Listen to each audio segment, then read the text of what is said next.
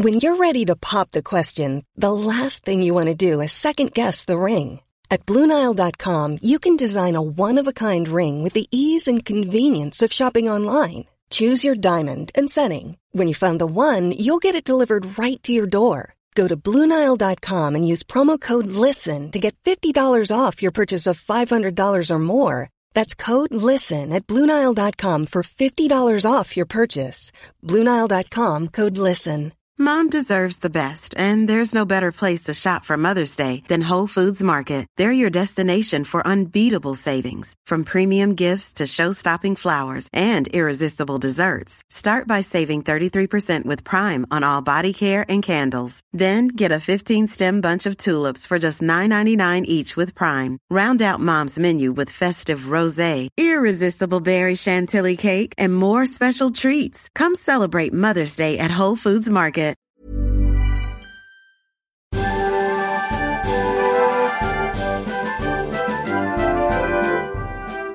Trench stinks of shallow buried dead, where Tommy stands at the periscope.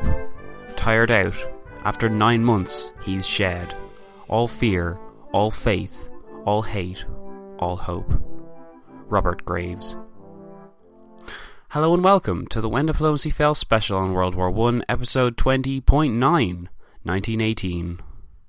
It has been a long, long road to get here, folks, so if you've forgotten our considerable journey, you should really reacquaint yourself, because it is quite a story, I'm sure you'll agree. Today is the day we conclude our World War I special, so thanks for being a part of the reason I began this podcast all those months ago. Before I break into nostalgic song, I think we should just jump right into it, so I will now take you to the year 1918. 1918 was meant to be the year that Germany, free from its Russian commitments, could finally bring its full force to bear against the Western allies of Britain and France before the manpower of America could make any kind of impact. It was an ambitious plan, and totally the opposite of the original Schlieffen plan that had brought the country to make war in the first place. If you remember back to the first few episodes where I lamented on the planned German military strategy, then you'll see what I mean. In the summer of 1914, Germany expected to take France quickly out of the equation, restrict Britain at sea, and then turn towards Russia, with the help of Austria, and wage war against it, probably for a few months, until Germany realised its full potential as master of the European continent. Then, if required, it could turn its attention towards Britain, or if Britain was not an issue anymore, look outside of Europe to the rest of the world.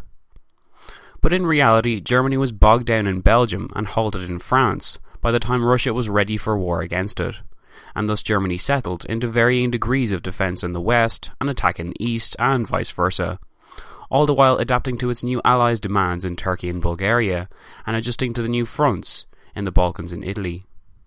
World War I was as clear a demonstration as any to the German general that no matter how hard one plans, war is ultimately a series of unpredictable events that one survives not by attempting to predict beforehand, but by adapting to as best as one can. Imperial and unjust as their policies and motives may have been, one cannot discount the German soldiers' ability to fight total war for over 4 years. Nor can one fault the fact that the German state was able to exist as the virtual enemy of the world, at the centre of the world, for 4 long years. Not only that, but by the end of 1917, neutral observers could reasonably believe that German tenacity had paid off, and that, after years of flying by the seat of their pants, the German Empire was capable of landing the killing blow to the Allies in 1918, or at the very least, making enough waves as to end the war on favourable enough terms. We, of course, in hindsight, know that this did not happen. But that's not all I'm going to cover today. As you may have noticed, we go a bit longer today, by way of necessity in my view, because so much happens in 1918 and beyond, and, as someone who likes to wrap things up effectively, I feel like we cannot end this World War I epic without a satisfying conclusion. So that's what I'll be aiming for. We're going to be joined by a number of sources, some of which you've seen pop up in every episode so far, others you may not recognise, some you may remember from earlier episodes, and one which is going to appear purely as an example of a bad historical source. Let's get into it now with our first news source, entitled 1918, Year of Victory, The End of the Great War and the Shaping of History, which is an essential collection of essays edited by Ashley Ekins, the first essay of which, written by Jay Winter, entitled The Road to Victory, notes on the situation greeting the world as 1917 wound down and the war bled into another year. Quote, "The German war effort unravelled completely in 1918. But that process was not visible to many observers at the start of the year. On the contrary, a neutral observer in November 1917 would never have predicted the collapse of the Central Powers precisely 12 months later. To understand the German defeat, we must turn to the nature of the German state and the disastrous military, political, and economic decisions taken by the German leadership since the start of the war. German defeat was built into the structure of the war effort of the Kaiser Reich." End quote. The last episode gave a good introduction to the enigmatic duo of Ludendorff and Hindenburg, and what they contributed to the German war effort during their virtual monopoly on all German forms of power, be they military, economic, or domestic. The beliefs that the duo held truest to heart were that all resources should be mobilized within the German country for the purpose of winning the war. In short, the duo pretty much transformed Germany into a country that was fighting a total war. This was a necessity because Germany's enemies were extremely industrially powerful. Britain, for example, was churning out 10,000 machine guns and 100 tanks a month, figures Germany could not hope to match unless they mobilized all means at their disposal for the sole purpose of defeating the enemy. Added to this, the new lands conquered or handed over to Germany in the Russian peace treaty of Brest-Litovsk, which we'll cover in a bit, could be used as prime agricultural land to offset the damage being actively done by the British blockade. The duo were able to convince the Kaiser at the best of times that Germany could and would match and outproduce its enemies, but their optimism was misplaced. As we'll see later on, as the German spring offensives of 1918 incur heavy losses to both the Allies and Germans, the Allies will be capable of replacing their losses, while the Germans will not. Positivity was the German consensus from about November 1917 to March 1918. For those 5 months, it seemed as though the Great War, though they were now fighting it backwards, according to the Schlieffen Plan, was winnable, because Russia was gone and the Western Allies would soon have to contend with the full force of the Central Powers. Italy was stable in its moment of crisis, and the Balkan fronts were being held by a combination of Austro-Bulgarian, German-Turkish soldiers. Just like it did in every other year, the Marne in 1914, Ypres in 1915, the Somme and Verdun in 1916, Passchendaele in 1917, the Western Front would be decisive in 1918. But first, a peace had to be formulated with the Russians, if it could even be called Russia anymore, because those crazy socialists were calling it something else entirely nowadays. When the October revolutionaries seized the majority of Russia in November, the Russian Civil War began, which, as I alluded to last time, involved not just Russians fighting Russians, but also various foreign delegations of troops fighting alongside the whites or anti-communists for both influence in the country and for the prevention of a new radical form of government establishing itself that could threaten the legitimacy of their own states. In light of this chaotic situation, the obvious necessity for peace with the Central Powers made Lenin authorize negotiations and armistice talks with the reps of the Central Powers to be made in Brest-Litovsk, in the modern-day Belarusian border city of Brest with Poland. Robert Asprey, in his book The German High Command at War, Hindenburg, Ludendorff and the First World War, notes of the situation. Quote, "In late November, the new Russian commander-in-chief, Nikolai Krylenko, telegraphed an armistice offer agreed to by the OHL. A few days later, Russian delegates arrived at Brest-Litovsk to begin negotiations conducted by General Max Hoffmann and Foreign Minister Richard von Kuhlmann on Germany's behalf, and by Count Ottokar Czernin on Austria-Hungary's behalf. In mid-December, the delegates agreed on a month-long armistice, while peace negotiations continued at Brest-Litovsk." End quote. In this often forgotten period of history, because people often discard this approximately 9-month window in which German demands were largely agreed to due to the later Treaty of Versailles, one can get a fascinating glimpse into what might have been had Germany been the overall victor of the Great War, since the Treaty of Brest-Litovsk contains not just deals with Russia, but also denotes the planned German strategy for dealing with the new eastern and northeastern European lands now no longer under Russian hegemony. Of interest to Germany were the Baltic states, while Poland was something of a bone of contention to the Austro-German camp, who each had their own idea on how the country should be ruled and partitioned, and what purpose it should serve as either a buffer state, a fully fledged independent state, or monarchic vassal once peace returned to Europe. As John Lee, in his book The Warlords, Hindenburg and Ludendorff, explains, however, Poland was a source of contention not just between Austria and Germany, but also between the German governing apparatus itself, and, not just recently, but as far back as 1915. Quote, "The fate of a conquered Poland had long been a source of feuding between the OHL and the Chancellor, and increasingly between Germany and Austria.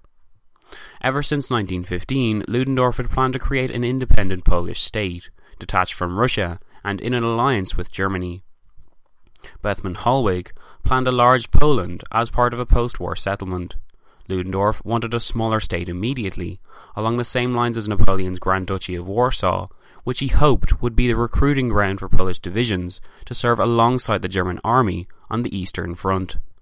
End quote.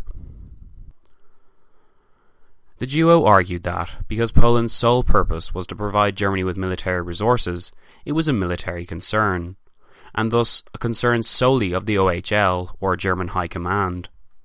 Austria had its own plans for Poland, though, plans which severely compromised what the duo saw as the strategic security of Germany in its border areas. As John Lee notes, quote, "Austria-Hungary responded to these German moves by declaring that Austrian Poland, Galicia, would achieve full autonomy under the Empire. Hindenburg was particularly incensed at this, and wrote a very strong note to the Chancellor in which he expressed the exasperation that many German leaders felt towards their ally. By not interfering in the internal affairs of Austria-Hungary before the war and during the war, our conduct of the war has constantly been made more difficult. If we continue to be afraid of such interference in an area where our interests are directly at stake, then we give up all hope of strengthening Austria-Hungary, and the question arises then, why are we still fighting for Austria at all?"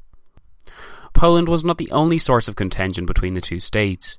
Germany had always thought of Austria as the lagging, costly, behind-the-scenes stalwart of a state, which consistently needed motivation and military support against Russia, and which could not entirely be trusted upon to remain faithful to the Central Powers' cause, as was demonstrated by the Austrian overtures to France for a peace treaty in late 1916, when the Central Powers and Allies were at the end of their respective ropes.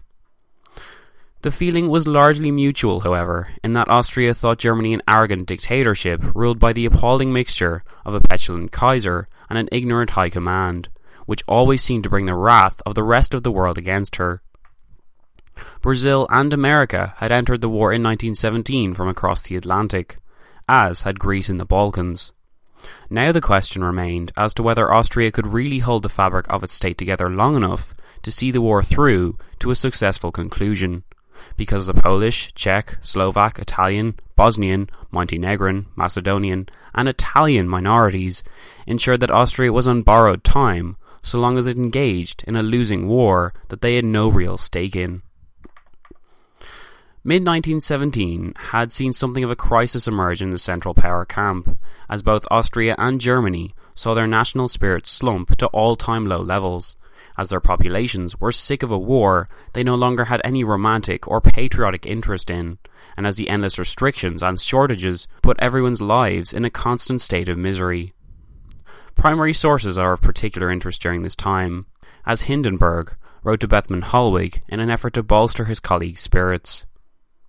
"A revival of our internal strength will be the most potent means of persuading our enemies of the futility of prolonging the war until their own means of existence are in danger of destruction.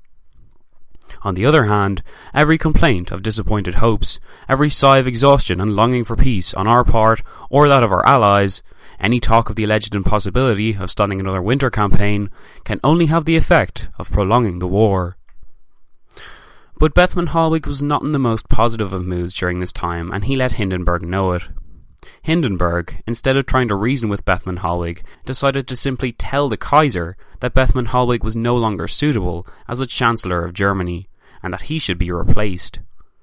Our greatest anxiety at this moment, however, is a decline in the national spirit. It must be revived, or we shall lose the war. Even our allies need a powerful tonic, otherwise there is danger of their deserting us. For this, it is necessary to solve these economic problems, which are the most difficult, and are of the greatest importance for the future. The question arises whether the Chancellor is capable of solving these problems, and they must currently be solved, or we are lost. When early moves toward an armistice with Russia were made by pariah Centre Party member Matthias Erzberger in June 1917, a crisis ensued, as Erzberger leaked military details to the Russian reps in order to sweeten the deal. The duo could once again point to Bethmann Hollweg as the problem in this case, since he had allowed such events to happen. But the Kaiser remained unconvinced by the duo's argument that Bethmann Hollweg had to go, especially if it meant that his position would be filled by either Hindenburg or Ludendorff. On July 6, 1917, an event occurred in the German Reichstag, or Parliament, which is notable for its ringing truths of the German situation at the time. John Lee explains the situation. Quote, on July 6, 1917, Erzberger stood up at a meeting of the Central Committee of the Reichstag and delivered a stunningly honest speech. He declared that the expectation of victory, based on an unrestricted submarine warfare campaign, was perfectly hopeless, and that there was no chance of Germany winning the war, that Germany's allies were in an even more perilous state than she was herself, and that Germany should seek peace without conquests immediately. End quote. The Kaiser, in a moment of clarity, summoned the duo and instructed them to stop interfering in domestic political matters that were of no concern to them whatsoever, while the duo fired back that Germany was being undermined by pacifist forces who were seeking to bring her out of the war by any means necessary. The friction lingered for a time, and the duo eventually got their way when, upon blackmailing the Kaiser with threats of their own resignation, Wilhelm II was forced to accept the resignation of Bethmann Hollweg in mid-July 1917. While the Kerensky offensive was grinding to a halt in the east, the duo were enjoying their position as the dominant force in Germany. They were too valuable for the Kaiser to remove them.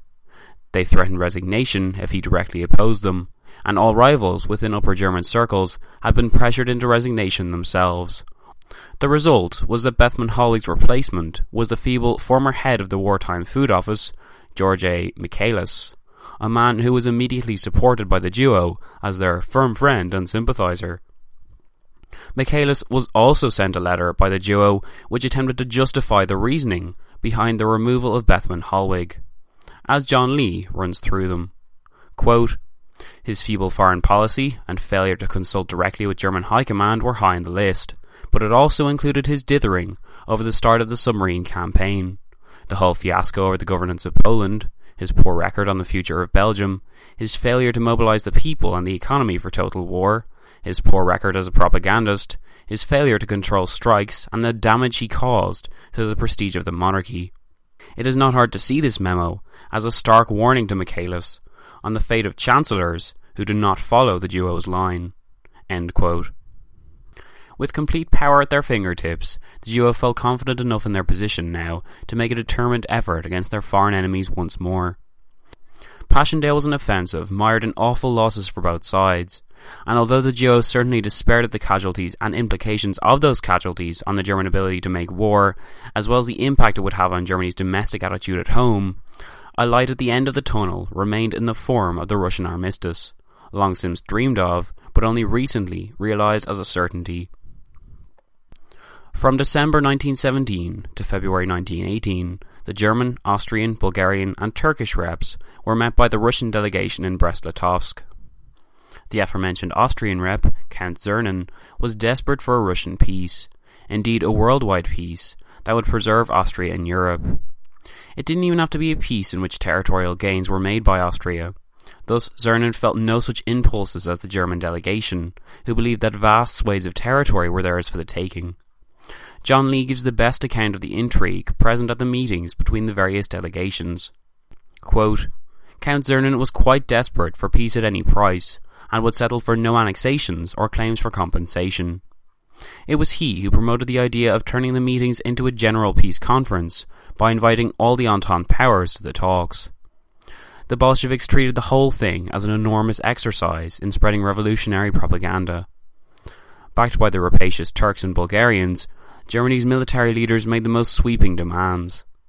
Ludendorff briefed Hoffmann to hold out for the Russian evacuation of Finland, Estonia, Livonia, Bessarabia, Eastern Galicia and Armenia, for the German annexation of Lithuania, Courland, Riga and the Baltic Islands, for Poland to be associated with Germany, for compensation to German prisoner of war, and for a strong role in the Russian economy." End quote. Of course, the duo got involved in negotiations, Ludendorff and Hindenburg dreaming of a kind of Eastern German Empire, whereby Slavs and Poles would do the heavy lifting, and Germany could prepare for her ultimate showdown with Russia, which was thoroughly expected by the duo to occur in the next few decades. In the first days of the new year, Ludendorff briefed the House Committee of Foreign Affairs that Russia was a beaten enemy, and that victory would soon follow in the West, and that because of these facts, Germany had no longer any need to pay heed to the cause or concerns of allies or neutrals. Everyone knew, of course, that he was talking about Poland and the Austrian quarrel. However, when the Kaiser talked with Hoffmann, Hoffmann informed the Kaiser that it would be a fool's errand to take on 2 million new Polish subjects with dubious loyalty to the German Empire, and so it was far better to proclaim the lands independent, or, critically to the duo, entrust their governance to Austria. Hoffmann, a former ally of the duo, thus influenced the Kaiser to decide against the duo's dreams of grand eastern conquests, and they never forgave him for it. On a Crown Council meeting on January 3, 1918, in which the duo, the Chancellor, the Kaiser and Hoffmann were in attendance, Hoffmann again conversed with the Kaiser and persuaded him that if Germany took over Poland, it was gonna have a bad time. The Kaiser at the meeting presented these ideas as his own, as Wilhelm II frequently did, and the duo insulted him cuttingly for it, claiming that they had been betrayed by Hoffmann and slamming the door on the way out. Although claiming to be acting in the best interests of the German Empire, the duo could not convince the Kaiser of the necessity of Poland as a permanent element of the German Empire. Hoffmann, and now the Kaiser, simply believed that getting Poland was a step too far. But Hindenburg persisted, sending letter after letter to the Kaiser, in which he insisted that Germany required a harsh stance against Russia and her former territories if she was to ever have a sustained peace while the final offensive occurred in the West. He wrote to the Kaiser on January 7, 1918, "It is the Majesty's exalted right to decide, but your Majesty will not demand that upright men, who have faithfully served your Majesty and the country, should lend their authority and their names to acts which, they are profoundly convinced, are dangerous to the Crown and Empire. Your Majesty will not expect me to submit proposals for operations which are among the most difficult in history, unless they are absolutely necessary for the attainment of definite military political goals. Most humbly, I beg your Majesty to decide on the fundamental principle. Personal considerations regarding Ludendorff and myself cannot be allowed to count in matters touching the needs of the state." Meanwhile, the negotiations with the Russians continued, and though the Western powers refused point-blank the requests of Austrian Rep Count Czernin for a complete peace, the Central Powers were nonetheless positive, if in a bit of a rush to get everything finalised in time.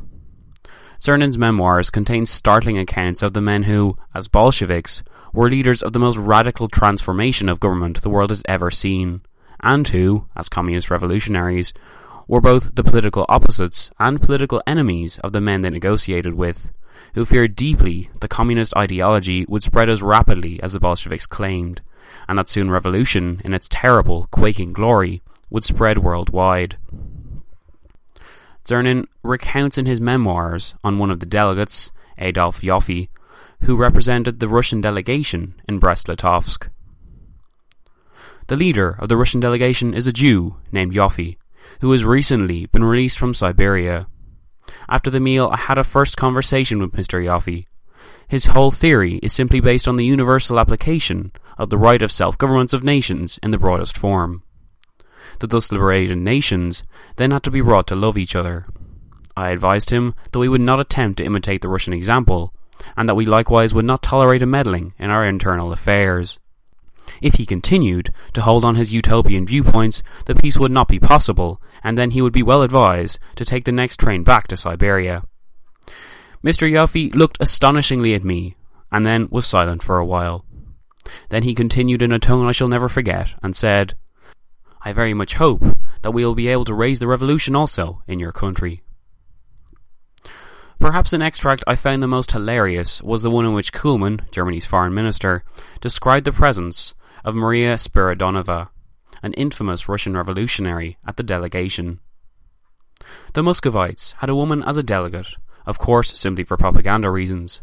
She had shot a governor who had been unpopular among the leftists, and was not sentenced to death, but to lifelong imprisonment due to the mild Tsarist practice. This person, who looked like an elderly housekeeper, was apparently a simple-minded fanatic, detailed to Prince Leopold of Bavaria, who sat next to her at the dinner table and heard how she conducted the assault. She demonstrated with the menu card in her left hand how she handed the petition to the General Governor.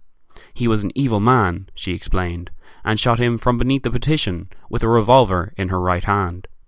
Prince Leopold listened in a friendly way, as if vividly interested in the murderer's story. But the negotiations were all for nothing, as the Bolsheviks, even when supported by Leon Trotsky at their head, could achieve nothing against the harsh demands of the Central Power reps. Eventually, on February 10, 1918, Leon Trotsky announced not capitulation to the demands, but his refusal to comply with any of them, while simultaneously declaring that the war was over, later summed up as a position of "no war, no peace." But the German delegation did not accept this, and the duo was infuriated to hear that the last 3 months had led to nothing but words in the East. At a meeting on February 13th, while civilian and military leaders of Germany met to discuss what the next course of action should be, Hindenburg pressured them into seeing that the offensive in the East must be renewed, if only to teach the new Russian government the appropriate way to deal with its betters in future, but mainly because this new Russian government, clearly on the ropes, was holding back territory which the duo believed was ripe for the taking by force, rather than stalled diplomacy.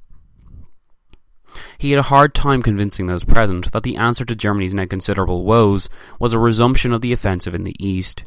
Those present at the time were undoubtedly considering US President Woodrow Wilson's proposal for peace, the 14 points, in which key ideas and US war aims, like self-determination and democratic peace theory, were put forward. The carrot of a US-sponsored peace deal had been dangled in front of Germany in the year before, and this time it once again brought with it dividing ideals and much pressure on the Kaiser himself, who, as the Emperor of Germany, was singled out as the individual responsible for the well-being of his peoples, and who was meant to be capable of recognizing when a war was lost, however difficult that may be. But so considerable was the duo's influence that Hindenburg got his way, and the German offensive began its smashing of Russia on February 18th. It was a devastating 5-day offensive, as Russia's forces melted away under the chaos of internal civil war and non-existent strategy. It only lasted until February 23rd, when the Russian delegation realized it had little option other than to accede to the German demands. It was a catastrophic decision by the Russians to attempt to simply bow out of the talks in the first place, and as a result, they were forced to sign worse deals than they had originally refused. But it was not a good thing for Germany either. Though it had acquired a vast amount of land, nearly 1.25 million square miles, and the dream of the German Empire had apparently come to pass, the underlying problems of Germany's worldwide situation were only exasperated by the final Treaty of Brest-Litovsk, which was officially signed on the 3rd of March 1918. Robert Asprey notes on the treaty itself, quote, "It was one of the silliest and most dangerous treaties ever. In direct contrast to the positive goals of Wilson's 14 points, it was a declaration of German and Austrian arrogance and future intentions. Accepted even by the Social Democrats of the Reichstag, to their enduring shame, it flashed the brutality of German greed to the world. This was to be the fate of Belgium, France, Britain, and Italy should Germany win the war. It also set a precedent, fatal to Germany, for harsh terms in case the Allies emerged on top. The terms of the Treaty of Brest-Litovsk and the later Treaty of Bucharest with Romania were even more ruthless than the terms of the 1919 Treaty of Versailles, which several generations of German historians have since used to justify Germany's irresponsible political behaviour that led directly to the takeover of government by Adolf Hitler." End quote.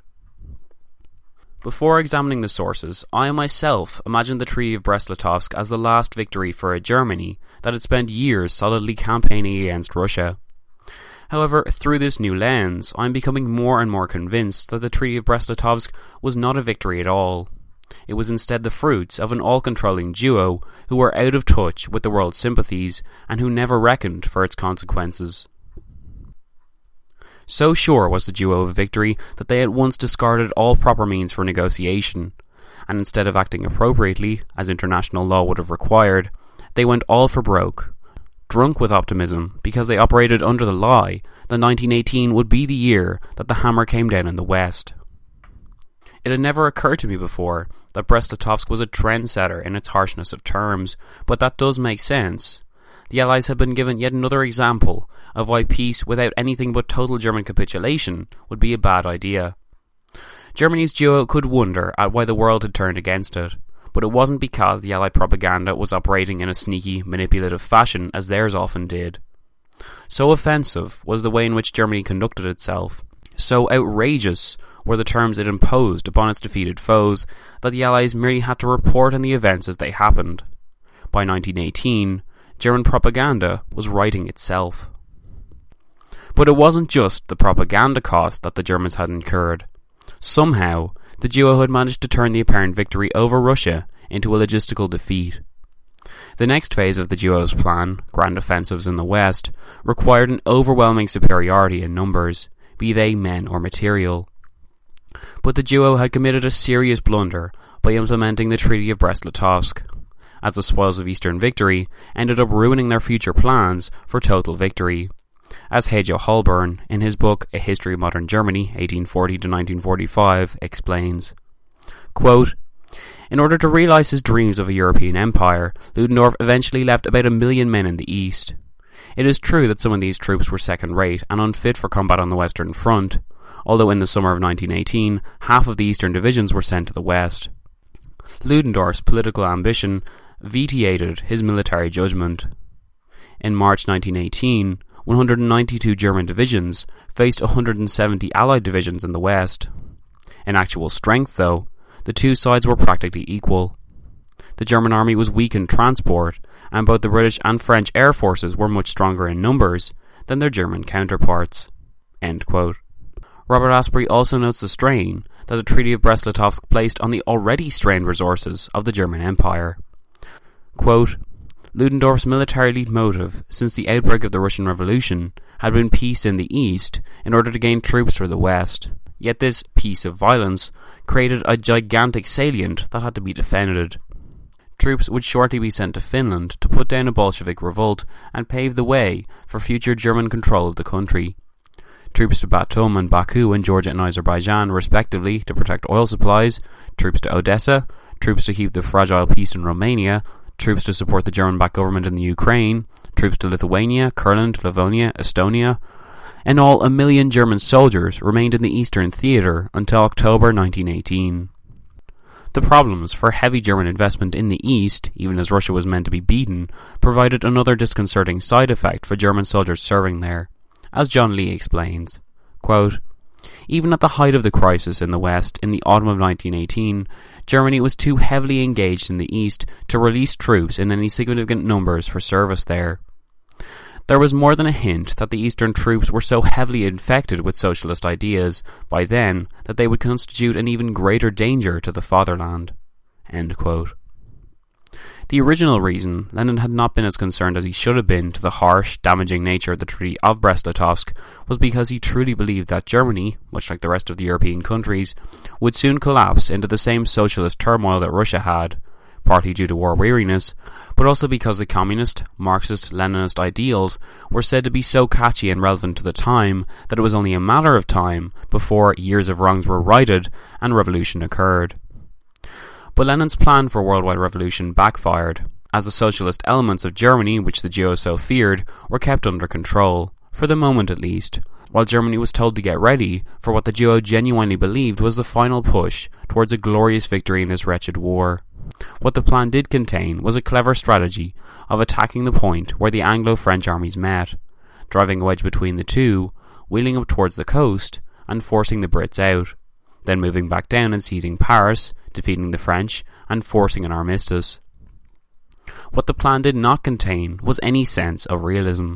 German soldiers were expected to move as fast as they had done on the Marne in 1914.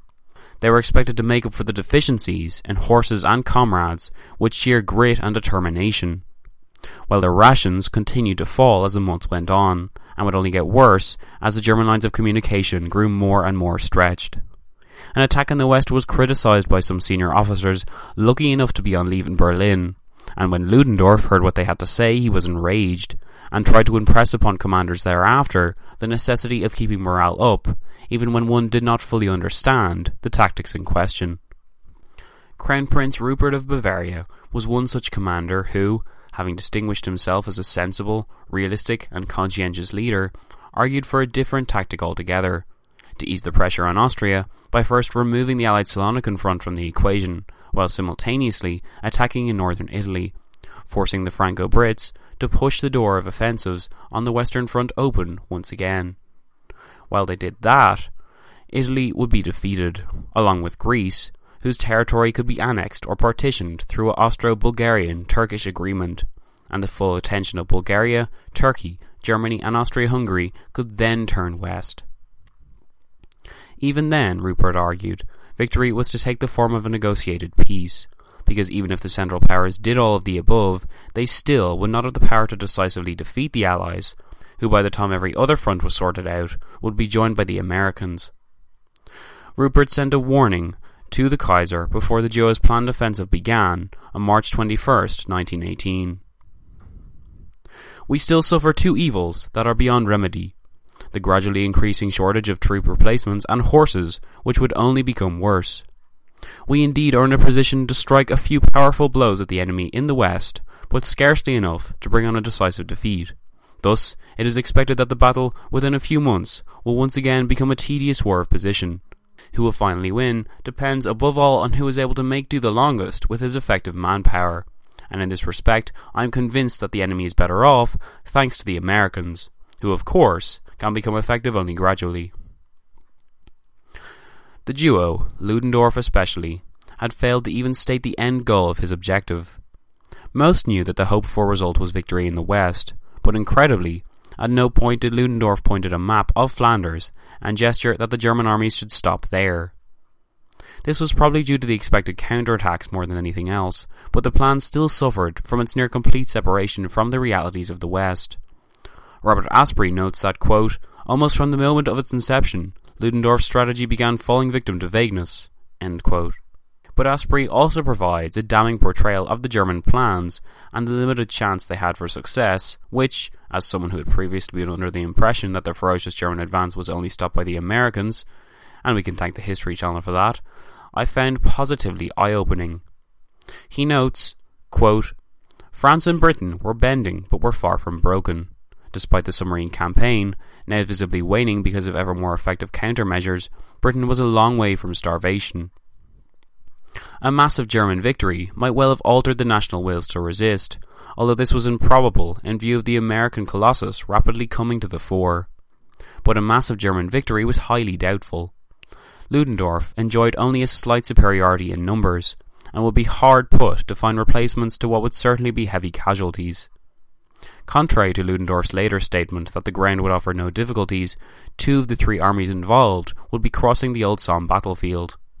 The troops would have to move over cratered terrain, cut by hundreds of miles of crumpled, rat-filled trenches, and holding thousands of unexploded shells, toxic barbed wire, and stinking piles of dead men and horses, obstacles that would benefit the defence. End quote. But that wasn't all. Even if the Germans managed to push past the old graveyards of 1915, 16 and 17, they would then be met with new, even harder challenges, made all the more difficult by the deficiencies within the German Empire itself, that manifested itself in a lack of speed, food and rearguard defence. Asprey continues his condemnation. Quote, if the attack reached open country, division commanders lacked the mobility necessary for rapid exploitation. The German army possessed only 35,000 trucks, and most of these had iron wheels, which quickly tore up fragile roads and were not suitable to move troops in. The army was very short of horses, and those they had were malnourished and weak, scarcely up to the task of pulling heavy guns long distances over difficult terrain. The enemy was numerically superior in artillery, airplanes and tanks, the Germans having only a handful of the latter. So it would not be a swift action, and in view of the enemy's excellent road and rail complex, Haig would have plenty of time to call in British reinforcements from the north and French reinforcements from the south." End quote. As the time for the offensive drew nearer, Ludendorff became more and more agitated. When Crown Prince Rupert pressed him for further objectives after the breach had been made in the Franco-British lines, he angrily responded, "We make a hole, and the rest will take care of itself." Germany was committing itself to its final offensive act on the Western Front, one which only Ludendorff himself seemed completely familiar with. The American factor is something of a bone of contention to historians. While nobody would claim that America simply jumped on the bandwagon and claimed victory after the French, Brits and Italians did the legwork in 1918, sources do vary as to exactly how much the American contribution is to thank for eventual Allied victory. Some, like Nigel Smith in his book The USA, 1917 to 1918, claim that America came to the rescue of the Allies just in time. Quote, "The US military contribution to the war was very significant and proved crucial in revitalizing Allied armies." Ryan Reynolds here from Mint Mobile. With the price of just about everything going up during inflation, we thought we'd bring our prices down. So to help us, we brought in a reverse auctioneer, which is apparently a thing. Mint Mobile Unlimited Premium Wireless. How to get 30, 30, bit to get 30, bit to get 20, 20, 20, bit to get 20, 20, bit to get 15, 15, 15, 15, just $15 a month? Sold! Give it a try at mintmobile.com/switch. $45 up front for 3 months plus taxes and fees. Promo rate for new customers for limited time. Unlimited more than 40 gigabytes per month. Slows full terms at mintmobile.com. Quality sleep is essential. That's why the Sleep Number Smart Bed is designed for your ever-evolving sleep needs. Need a bed that's firmer or softer on either side? Helps you sleep at a comfortable temperature? Sleep Number Smart Beds let you individualize your comfort, so you sleep better together. J.D. Power ranks Sleep Number number 1 in customer satisfaction with mattresses purchased in-store. And now save 40% on the Sleep Number Limited Edition Smart Bed for a limited time. For J.D. Power 2023 award information, visit jdpower.com/awards. Only at Sleep Number stores or sleepnumber.com. Mom deserves the best, and there's no better place to shop for Mother's Day than Whole Foods Market. They're your destination for unbeatable savings, from premium gifts to show-stopping flowers and irresistible desserts. Start by saving 33% with Prime on all body care and candles. Then get a 15-stem bunch of tulips for just $9.99 each with Prime. Round out Mom's menu with festive rosé, irresistible berry chantilly cake, and more special treats. Come celebrate Mother's Day at Whole Foods Market. Along the Western Front. In July 1918, American troops saved Paris from a German advance. The US Army in France, led by General Pershing, moved against the Germans on the Southern Front, and, by the end of September, 1.25 million American soldiers were fighting in France. End quote. Rarely do I quote a source for the sole purpose of belittling it, but there are so many authors out there who would have you believe that America saved the world from Germany not once, but twice in the 20th century. That is revisionism, if I've ever seen it. It also greatly annoys me, and I'm sure it annoys my other non-American listeners too, to suggest that by 1918, all the European allies were capable of doing was standing back and letting the American soldiers do the legwork. Yes, American soldiers did make important contributions to the Allied war effort, and yes, when they arrived, American soldiers were given some of the stupidest tactical goals by their Franco-British commanders. I'm not denying that for a second. I just resent this American-centric view of World War I that I feel is too often portrayed as historical fact. Once again, I blame the History Channel. The fact is, by the time the armistice was signed in November 1918, the US had lost over 54,000 men killed and had seen some 204,000 men come home wounded. The most significant contribution the US made to the war was not what their soldiers did, though. It was instead what their resources did. Vast loans had been granted to Britain, France and Italy to fight the war, and America would continue this policy even after the war itself, the bubble only bursting with the 1929 Wall Street crash, when lenders needed the money and it simply wasn't there, paving the way for a worldwide economic crisis. But during World War I, the American loans enabled the Allies to acquire levels of production Germany could only dream of. Britain was the industrial war machine, geared towards the mass production of weapons, ammunition, planes, tanks, trucks and uniforms to clothe the raw recruits. America was viewed by Britain and France as the bottomless pit of resources, be they manpower, money or raw materials. The fact that America was becoming more heavily involved in the war certainly accelerated the speed with which the Central Powers sued for peace. But it was the psychological element of the American contribution that is often forgotten. Germany feared the results of a long drawn-out war with America. America filled the duo with a sense of urgency that spurred them to make the mistake of the 1918 spring offensives. Even though America's power had not been used to its full potential by the end of the war, see World War II for an example of that, Germany would fold in 1918 because she believed the war was lost. Not because Germany was surrounded on all sides, but because in the long term, she knew she couldn't match America. That's what America did for the Allies in my view. She made Germany end the war before Germany destroyed herself, a la 1945. It was the psychological burden of expecting to be outdone by America in every category that brought the duo to the conclusion that the war was lost.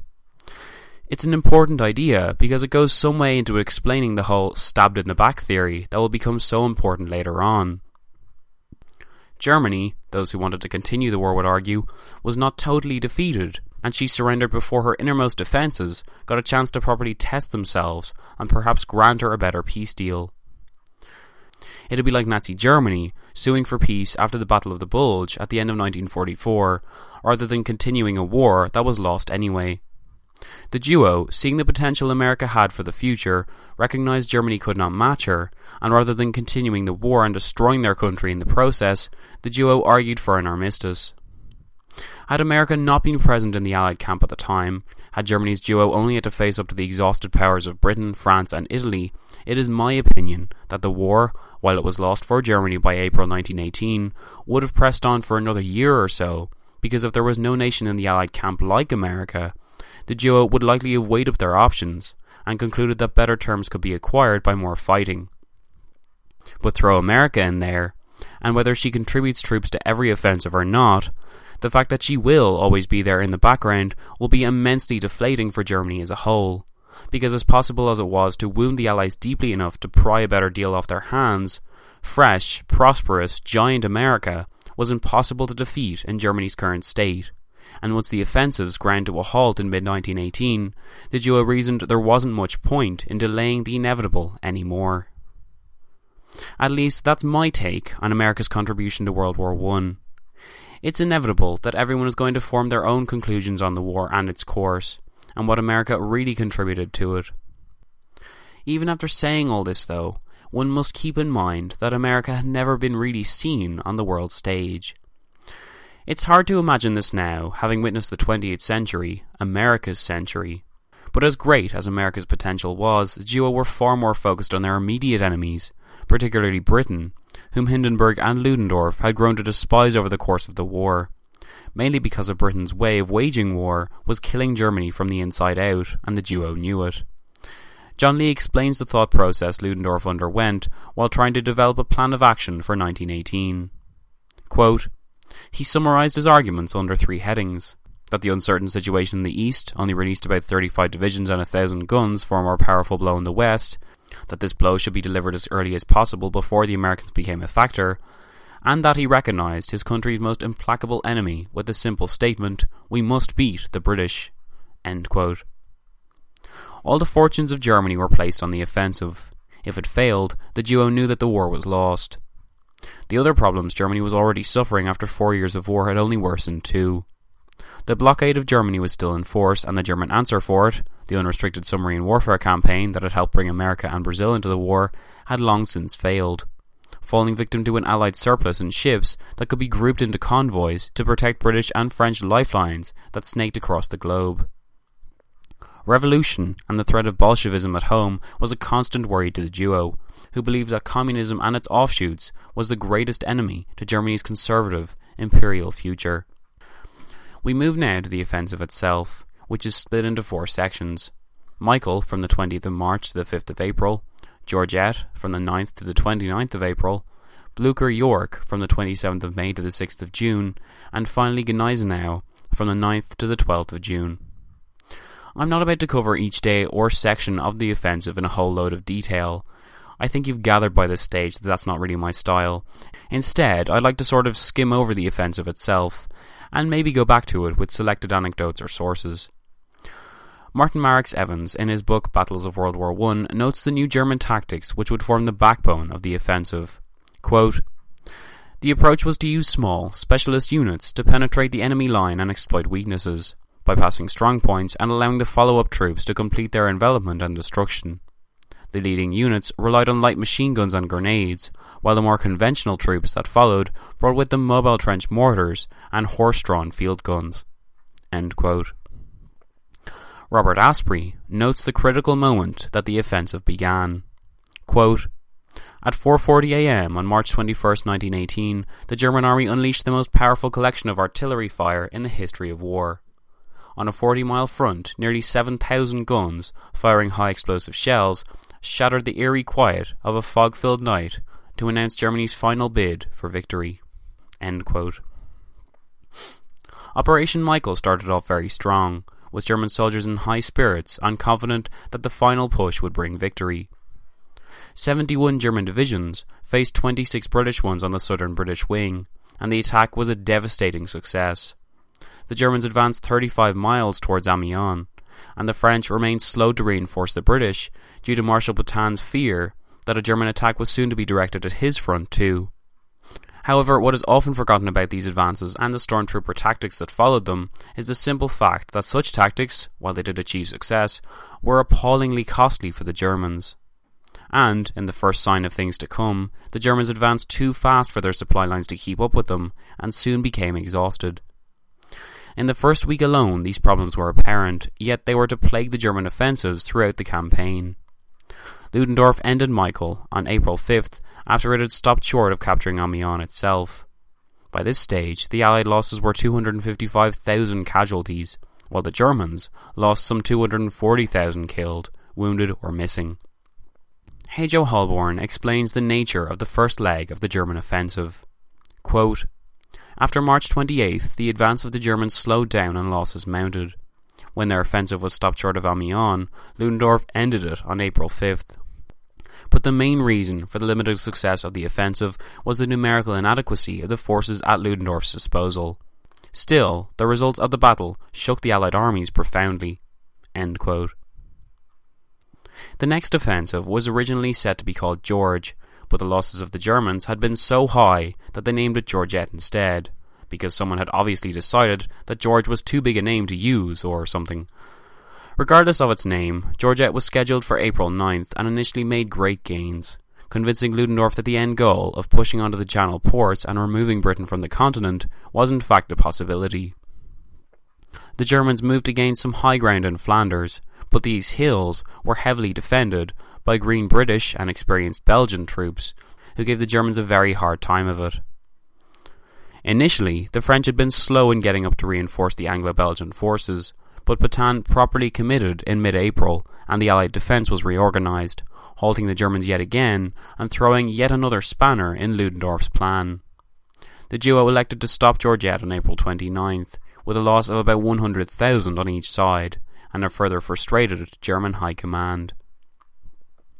Ludendorff thereafter elected to change his tactics.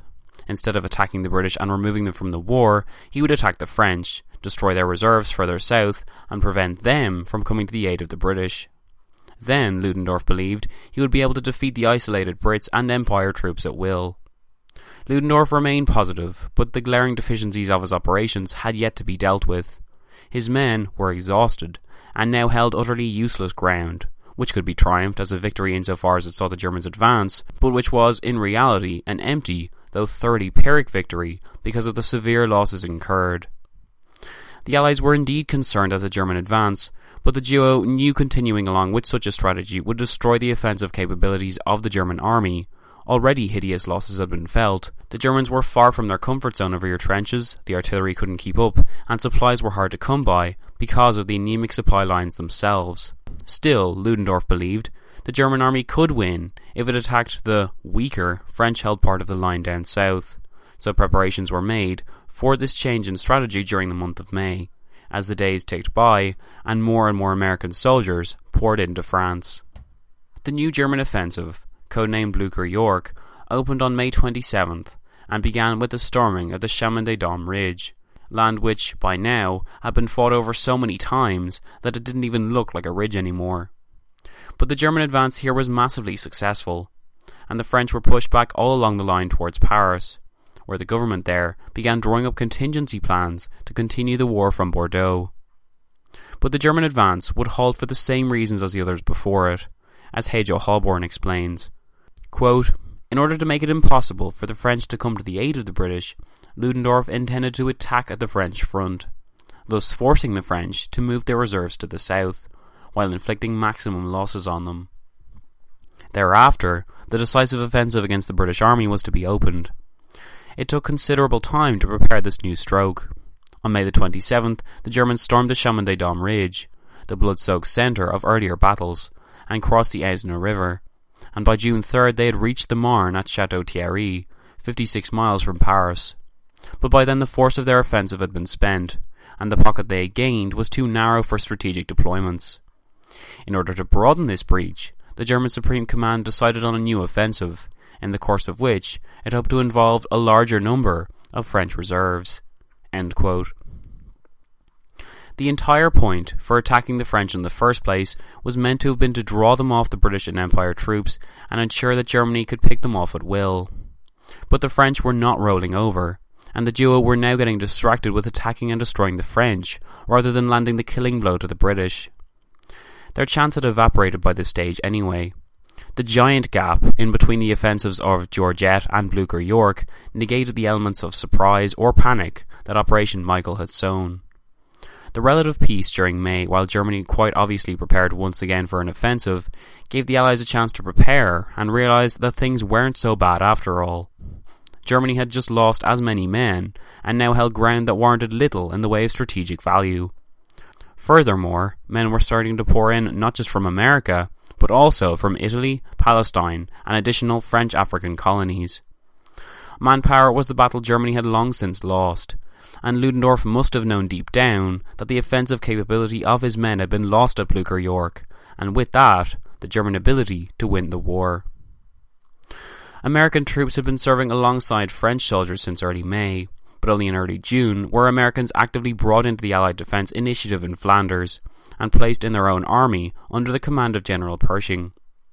With their presence felt among their allies and boosting the morale of the French and British greatly, the Allied defence became more enthusiastic and enforced, while previous damage inflicted by Operation Michael on the British Army was by now repaired by replacements from home and across the Empire, as Hajo Holborn notes.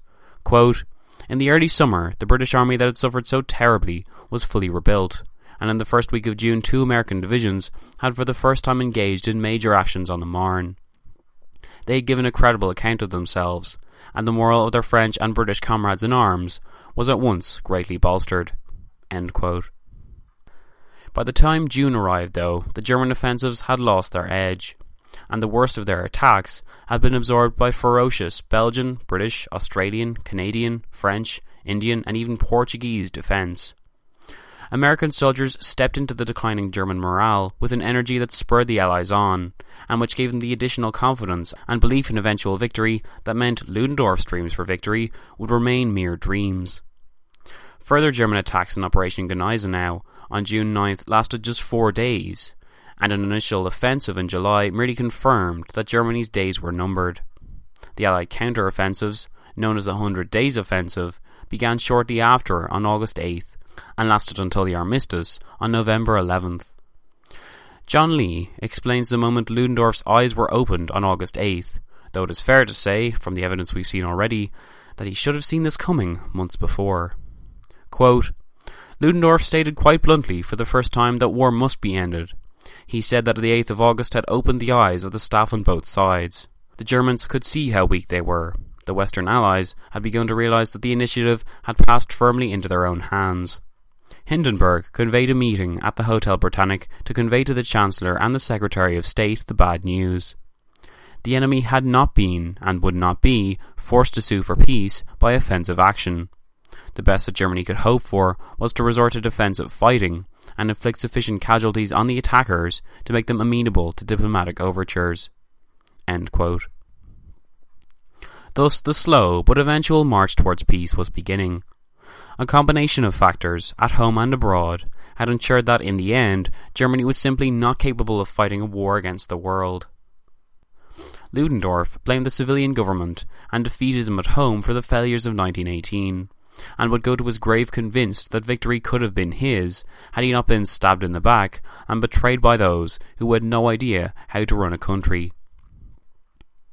The imaginary world the duo had lived in for so long existed only because of Hindenburg and Ludendorff's complete separation from civilians and the average soldier on the ground. The duo knew nothing of their plight, and they surrounded themselves with pig-headed industrialists and bankers who inflated figures about economics and productivity, while sycophant generals manipulated casualty results and morale reports. Had they known the truth of Germany's situation, it is hard to say if they would have sought to end the war any sooner. But what is certain is that their monopoly on power, that was originally meant to be a means to an end, to enable Germany to effectively wage total war, became instead an obsession in and of itself. I am, of course, unable to quote the entirety of Robert Asprey's book, The German High Command at War, Hindenburg, Ludendorff and the First World War, but for the purpose of further reading, you really should get your hands on it, especially the chapters after the failed offensive, when it was clear that peace was necessary and the duo could not bring Germany to victory. The futility of what the duo did is captured well by Asprey. Quote, "There was once a time when Hindenburg was cheered by the troops. No more. Neither he nor Ludendorff was capable of seeing their soldiers. Their world was a sanctuary of chattering telegraph keys, ringing phones, or sputtering motorcycles racing in with dispatches from some battered front. Their sanctuary was peppered with maps, sprouting coloured pins, and felled by lines and arrows that sent thousands of human beings to death or mutilation in pursuit of nebulous nothings called decisive battles and total victory." End quote. It wasn't just the shortages or the military situation that would ensure Germany's defeat. You cannot hope to win a war if you are the enemy of the world. By 1918, there was very few neutrals left in the developed world, Spain and Switzerland being the notable exceptions. Germany's unrestricted submarine warfare program had proved disastrous for its diplomacy worldwide. Every year brought new ex-neutrals into the war against her, while the pool of German allies never increased after 1915, when Bulgaria joined the Central Powers.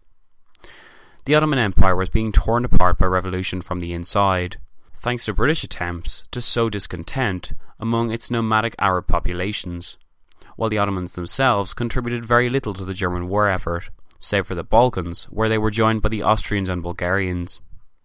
Turkey fought Russia in the Caucasus, but its treatment of the Armenians it encountered, as we saw in episode 20.7, brought condemnation from the world. Germany, by association, suffered reputation loss as a result, but the duo was doing Germany no favours anyway. While Britain and France had access to US markets and could procure large loans, German merchants and appeals for economic aid were turned away as the situation grew worse, increasing the sense of isolation which Germany aggravated by stepping up policies which made it no friends. We saw how bad unrestricted warfare was for German reputation around the world, but it didn't even achieve its effects of starving the Allies into submission, and served instead as another example the Allies could hold up as proof of German barbarism and the need to remove its influence from the world. Crown Prince Rupert of Bavaria was harshly critical of the duo's policies. He claimed, "Ludendorff lacks any psychological understanding of foreign or domestic policies." The duo's control over every aspect of Germany, its production, its foreign policy, its military strategy, meant that only the duo could be blamed for the improper use of such aspects, and for the failure of the war. Yet Ludendorff's insistence on blaming the civilian government, which he consistently belittled and ignored, demonstrates his refusal to account for himself, while Hindenburg should have exercised a greater guiding hand over his partner, instead of permitting his reckless strategy and quite frankly stupid, out-of-touch policies. The duo would have been far more successful if they hadn't acted like kings, shut themselves off from the world and its realities, and had communicated properly with each German department, rather than treating the warriors as a competition, and fearing the results of even the smallest levels of delegating, since, As far as the duo was concerned, only they were capable of leading Germany.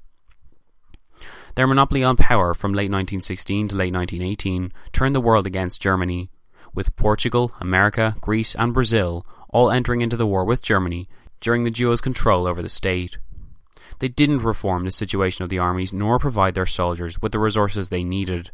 Their treatment of Russia upon its collapse provided the clearest warning to any nation that may have been tempted to seek peace, while Ludendorff's imperial designs on the east distracted him from the German goal and ruined any chance of total victory. Even when peace negotiations began, the duo failed to accept that they were on the losing side, and chose instead to cling to dreams of strategic holdings in the west and an empire in the east. The criminal stupidity of German statesmen at this time was demonstrated when, on October 10th, a submarine sank a passenger liner in the Irish Sea, drowning hundreds of women and children in the process. This resulted in an angry manifesto being sent to Berlin, which demanded that Germany evacuate the occupied territories, end submarine warfare, and democratize. John Lee notes of the almost hilariously out-of-touch situation in the Kaiser's court, which by now resembled nothing but a farce. Quote, "An indignant Kaiser insisted that the German people rally to their emperor in this hour of crisis. Ludendorff gave a fantastically optimistic view of the military situation, offering to stabilize the front if he could get 600,000 reinforcements and 100,000 replacements a month thereafter. Hindenburg now insisted that the German army must fight on to preserve the honour of the nation. It is not hard to see this as a cynical move by the High Command to distance the armed forces from the civilians whom they had demanded should seek an armistice. All the while, German divisions on the Western Front were being battered to pieces under the hammer blows of the Western Allies. While key units engaged in a series of fine defensive encounters, there were hundreds of thousands of surrenders by men who had simply had enough. Prince Rupert told the Chancellor the true state of the German armies in the West when he wrote that the lack of fuel alone will be absolutely critical within 2 months." End quote. Yet the negotiations continued, as the duo tried to claim that they were prolonging the war out of German interest, and that the civilian government knew nothing of the realities of war. Both planned to use the armistice as a chance to simply have a break from the war. They would only really begin to see it as the end when Woodrow Wilson's note to them insisted that it would be a permanent peace, i.e. surrender, not an armistice. Wilson also said that the Allies would deal exclusively with the civilian, not military government, and again repeated the calls for the Kaiser to abdicate. The duo refused to accept this, instead sending out an order without the approval of any German department but their own. It stated, "Wilson's answer is a demand for unconditional surrender. It is thus unacceptable to us soldiers. It proves that our enemy's desire for our destruction, which let loose the war in 1914, still exists undiminished. It proves, further, that our enemies use the phrase, 'a just peace,' to merely deceive us and break our resistance. Wilson's answer can thus be nothing for us soldiers, but a challenge to continue our resistance with all our strength. When our enemies know that no sacrifice will achieve the rupture of the German front, they will be ready for a peace which will make the future of our country safe for the great masses of our people." When news of this unauthorized note reached the Kaiser, he was beyond furious. John Lee describes again the chaotic scene which by now had become commonplace for a Germany shuddering towards political oblivion and military paralysis. Quote, "Ludendorff was freely abusing the government when the Kaiser took him aside for a severe reprimand for the insubordinate message to the troops and for the way he seesaws between optimism and pessimism, to the consternation of all who looked to him for advice and guidance. The language between the two grew so heated that the Kaiser had to remind His Excellency that he was in the presence of the Emperor. Ludendorff went into his by now routine speech about no longer having the Kaiser's confidence and that he was standing in the way of progress. For once the Kaiser took him at his word and accepted his resignation. It was widely reported that when Ludendorff's departure was announced during the October 26 news bulletins at the cinema, audiences burst into spontaneous cheering." End quote. But so separated was the civilian from the military arm of government that many conservative statesmen were incensed when they learned of the intention to surrender. They had been so saturated with propaganda that they believed war would either end favourably or continue until the Allies broke down. Thus the ignorance of Germany's situation permeated all aspects of German government. All a politician had to do was ask the average Joe on the street what the situation was, and they get a pretty accurate picture of the grim reality Germany found herself in late 1918. But nobody did that. Thus, the stabbed-in-the-back myth began to emerge because the left hand never knew what the right was doing. In Germany's case, this was because the right hand wanted to hoard power for itself, and was content to leave the left hand in the dark until the last moment. Yet, once it became clear that an armistice was to be sought, the campaigning that the duo had done for such an armistice petered off, and they suddenly became harsh critics of any talk of peace. This about-face was created purely to save them from whatever bad press might be associated with such a deal in the future, and it is highly likely that the duo anticipated some form of stabbed-in-the-back idea to emerge because of the complete failure of communication between the various elements of German government. Robert Asprey notes in this change in policy by the duo, quote, "The convoluted thinking was nothing short of criminal. Ludendorff had known since July that his army was crumbling, and yet had refused to withdraw to defensive sanctuaries that would have allowed exhausted divisions to refit and rest. His insane refusal to heed the advice of experienced and intelligent frontline commanders and staff officers can only be explained by an overwhelming egocentricity that constantly poisoned rational behaviour." End quote. Germany began its collapse on November 8th, and what a collapse it was. The result of years of frustration and months of infectious Bolshevik ideology led to rioting on the streets. Across Germany there was total chaos. Kings, princes and dukes were abdicating by the score. 11 major cities were seized by social revolutionaries. Bavaria declared itself independent of Germany as a whole and began to hold elections for a Republican parliament, while senior army commanders advised what remained of the government that the troops could not be relied upon to restore order in the problem areas. Wilhelm II had attempted to cling to power by renouncing his claim to the title of emperor, but held fast that he should remain King of Prussia. Then a telephone call from Prince Max of Baden informed him that his total abdication had already been announced. Enraged, Wilhelm II climbed aboard his silver train bound for the Netherlands, where he would spend the rest of his life, and cursed the betrayal by the duo for the rest of his journey out of the country and into complete irrelevance. Picking up the pieces was a job done by Matthias Erzberger. Remember that Reichstag deputy who had insisted on telling the truth back in 1917? And an armistice, to be agreed upon formally in Paris in the new year, was established. Thus, on the 11th hour of the 11th day of the 11th month, 1918, the world was mercifully, finally, at peace. The Germany that came out of the Treaty of Versailles was determined to start a new chapter in its history with an experimentation in democracy. It wouldn't last long. Germany existed in the shadow of World War I until a revolutionary corporal, supported by Ludendorff among others, captured the image of what Germany could be. That old cliché of history repeating itself manifested itself in Berlin in May 1945, when the world was set to ruins once again. This time it had been the work of one man, not a duo, but the results had been the same. The German Empire, created under the greatest of imperial ambitions, sank under the weight of its own aggression, and, after warring against the world twice in 3 decades, was recreated in the divided form that Frederick the Great had so feared, which Bismarck had made it his life's work to prevent, and which the convoluted, aggressive and reckless policies of just a few men had made so inevitable. But that is not the end of the episode. We still have a few anecdotes to get through first. Well, 3 actually. The first is one which the world seems to have mostly forgotten. The Spanish flu that devastated the world so completely in the aftermath of a war that had already ripped its heart out. The name itself is actually a result of a misunderstanding. The flu originated in US military personnel who brought the virus with them to Europe. So heavy was censorship after the war when reporting on the effects of the flu, for reasons of maintaining morale before and after the war's end, that very little was actually known about the disease. The exception to this propaganda was in neutral Spain, where no such censorship existed and the full horrors of the flu were reported and made clear to the world. However, so effective was the foreign censorship that the impression began to emerge that Spain was the state worst hit by the flu, and thus the virus began to acquire the nickname that eventually stuck. The Allies were only too happy to see that their propaganda devices were working so well, but the reality was that the flu was equally destructive wherever it went, and it really went everywhere. The final edition of the Journal for the American Medical Association in 1918 contained the following sobering extract. Quote, 1918 has gone.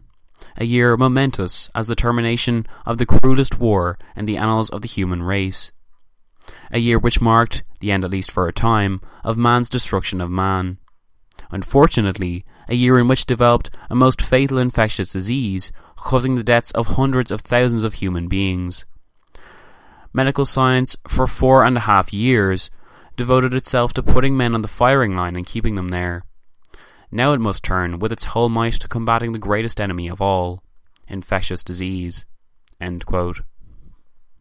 Over 670,000 Americans died of the disease, 10 times that of the actual American battle casualties. The figures are astonishing. In total, some 50 million are estimated to have died, which at the time was 2% of the world's population. It was an almost apocalyptic conclusion to the worst conflict yet seen in human memory, and added further to the argument that such a conflict should never, ever happen again. The second issue I want to get into is just how much the world changed when the Treaty of Versailles was passed. 4 empires had been toppled by the war's end. The German, Ottoman, Austro-Hungarian and Russian empires were now no more, and Eastern Europe was now a patchwork of independent states, based on the Wilsonian ideals of self-determination. Such ideas did not extend to the victors, of course, as Britain's war with Ireland demonstrated starting in 1919, nor were any of the colonies of the French, British or Italians actively discarded. The British were perhaps the real victors, in terms of land grabbing at least, as they could now boast an enormous land army in the Middle East, while that region was brought under the British and French spheres of influence. Grand ideas, like the worldwide respect for peace, were portrayed as completely irrelevant as early as 1922, though, when Greece declared war on the new country of Turkey. The League of Nations, the brainchild of Woodrow Wilson and designed to combat the malign influence of war with collective security, immediately lost credibility when the US Senate voted to keep America out of it. Italy felt left down by the post-war distribution of spoils and collapsed into a dictatorship in 1923, led by the nationalist Benito Mussolini, who began to profligate a new set of ideals known as fascism. To the east in Japan, militarism began to take center stage, as the Japanese Empire began to exercise its right, as victor of World War I, to exploit its territorial gains, and continued to greatly worry both America and Britain, who began to suspect that they created a monster. Emerging from World War I as a superpower was America, who had proven, by way of her psychological as well as practical contribution to the war effort, that she now belonged on the world stage. Her former worst enemy, Britain, now became her close friend, and the desire to expand the partnership grew until the US sank into the kind of isolationism practiced by Britain in the late 19th century. Britain itself was heavily in debt, and underwent a democratic revolution which saw the implementation of suffrage for all. Now on top of the world once again, Britain sought to do what it had done 100 years before, at the end of the last great European war against Napoleon, i.e. build an even bigger and better empire. Only time would tell just how different the world now was. Though few anticipated it so completely, change was on the horizon. Soon, the world power status of Britain would be eclipsed by its former colonies across the Atlantic, once the 20th century entered its next phase of horrendous war. The third and final point I have to make is about the soldiers themselves. A book I've grown quite fond of recently is The Reluctant Tommy by Ronald Skirth, in which Skirth, as a British soldier, recounts his wartime experiences. The truly harrowing account is the best thing I ever read throughout my entire 3-month research of this colossal World War I special, so if you can, I strongly recommend picking up a copy. Send me a message if you need help getting it, because you will never look at war the same way again. My favourite extract is a bit long, but I doubt you'll notice the length, so engaging are its contents. Though diplomacy and international relations will always hold my primary interest, second on that list are definitely the issues that the soldier himself faced on the ground, which is probably why I find this book so fascinating. The extract reads as follows. It was a sight which I would have liked to avoid, but there was a compulsion to look which I could not resist. What I saw might have been a life-size wax model of a German soldier. He was in a posture I can only describe as half-sitting, half-reclining. Resting his body on the edge of a smaller shell hole, he had leaned back against a mound of thrown-up earth. But for his complete immobility, you would have thought he assumed that position quite deliberately, and, overcome by tiredness, had fallen asleep. Everything about his posture looked perfectly natural and normal, except that there was something you didn't see. You felt an aura of death. There was no bloodstain, no bruise visible on either his person or his uniform. Leaning back, his helmet had been tilted upwards, revealing his face. It was the deathly pallor on that face which shocked me beyond my powers of description. Part of a lock of blonde hair was resting on his forehead above the two closed eyes. I thought the Germans wore their hair closely cropped, but not this one. There was a suggestion of a smile on the pale lips, a smile of contentment. I fought down my initial revulsion and went closer still. This figure was my enemy. He had been my enemy, perhaps, but he wasn't now. For this man I should feel hatred, not compassion. This man, he was, or had been, no man. He was a boy who, but for the colour of his hair and uniform, must have looked like me. I was 19. He probably younger still. What could he possibly have done to deserve this? One hand still held open the wallet he had been looking at before death struck. There were 2 mica windows with photographs behind them. One must have been of his parents. The other had "Mine Hands" written diagonally across it. It was a picture of a young girl. I was sick with shame and pity. These things hardly ever seemed to work out for me the way my elders thought it would. No doubt they would have expected me to be filled with implacable hatred towards any man in a German uniform, to be glad to see one of my country's enemies dead. But it was not so. And when the thought came to me, as it did, that it might have been from the blast of one of our shells, one of my shells, which killed young Hans, I felt a sense of guilt almost overshadowing my pity and sorrow. On June 8th, 1917, war for me changed from being just an abstraction to now being a personal problem. From that day forward, it became my war. I, not others, was responsible. I would have to live my life with a troubled conscience. And only 10 months before, I had been a raw scholar, sitting in his classroom at school. My adolescence ended that day. Henceforward, I had to live and think like an adult. And that, folks, is the end of the episode. And, well, what do you know? The end of these solo episodes on World War I. I specify solo episodes because in the works is a talk episode with Sean to round all this off, so I hope you'll join me for that. If not, then I just hope this World War I special has lived up to your expectations. It has been a long road, started back in early January, so I'm quite proud to be finally finished.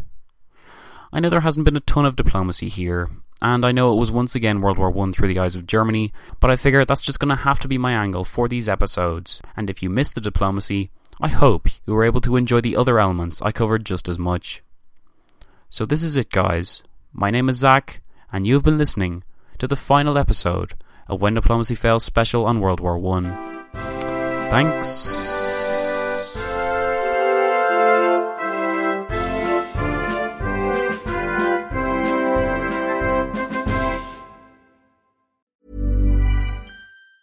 Mom deserves the best, and there's no better place to shop for Mother's Day than Whole Foods Market. They're your destination for unbeatable savings, from premium gifts to show-stopping flowers and irresistible desserts. Start by saving 33% with Prime on all body care and candles. Then get a 15-stem bunch of tulips for just $9.99 each with Prime. Round out Mom's menu with festive rosé, irresistible berry chantilly cake, and more special treats. Come celebrate Mother's Day at Whole Foods Market. Planning for your next trip? Elevate your travel style with Quince. Quince has all the jet-setting essentials you'll want for your next getaway, like European linen, premium luggage options, buttery soft Italian leather bags, and so much more. And is all priced at 50 to 80% less than similar brands. Plus, Quince only works with factories that use safe and ethical manufacturing practices. Pack your bags with high-quality essentials you'll be wearing for vacations to come with Quince. Go to quince.com/pack for free shipping and 365-day returns.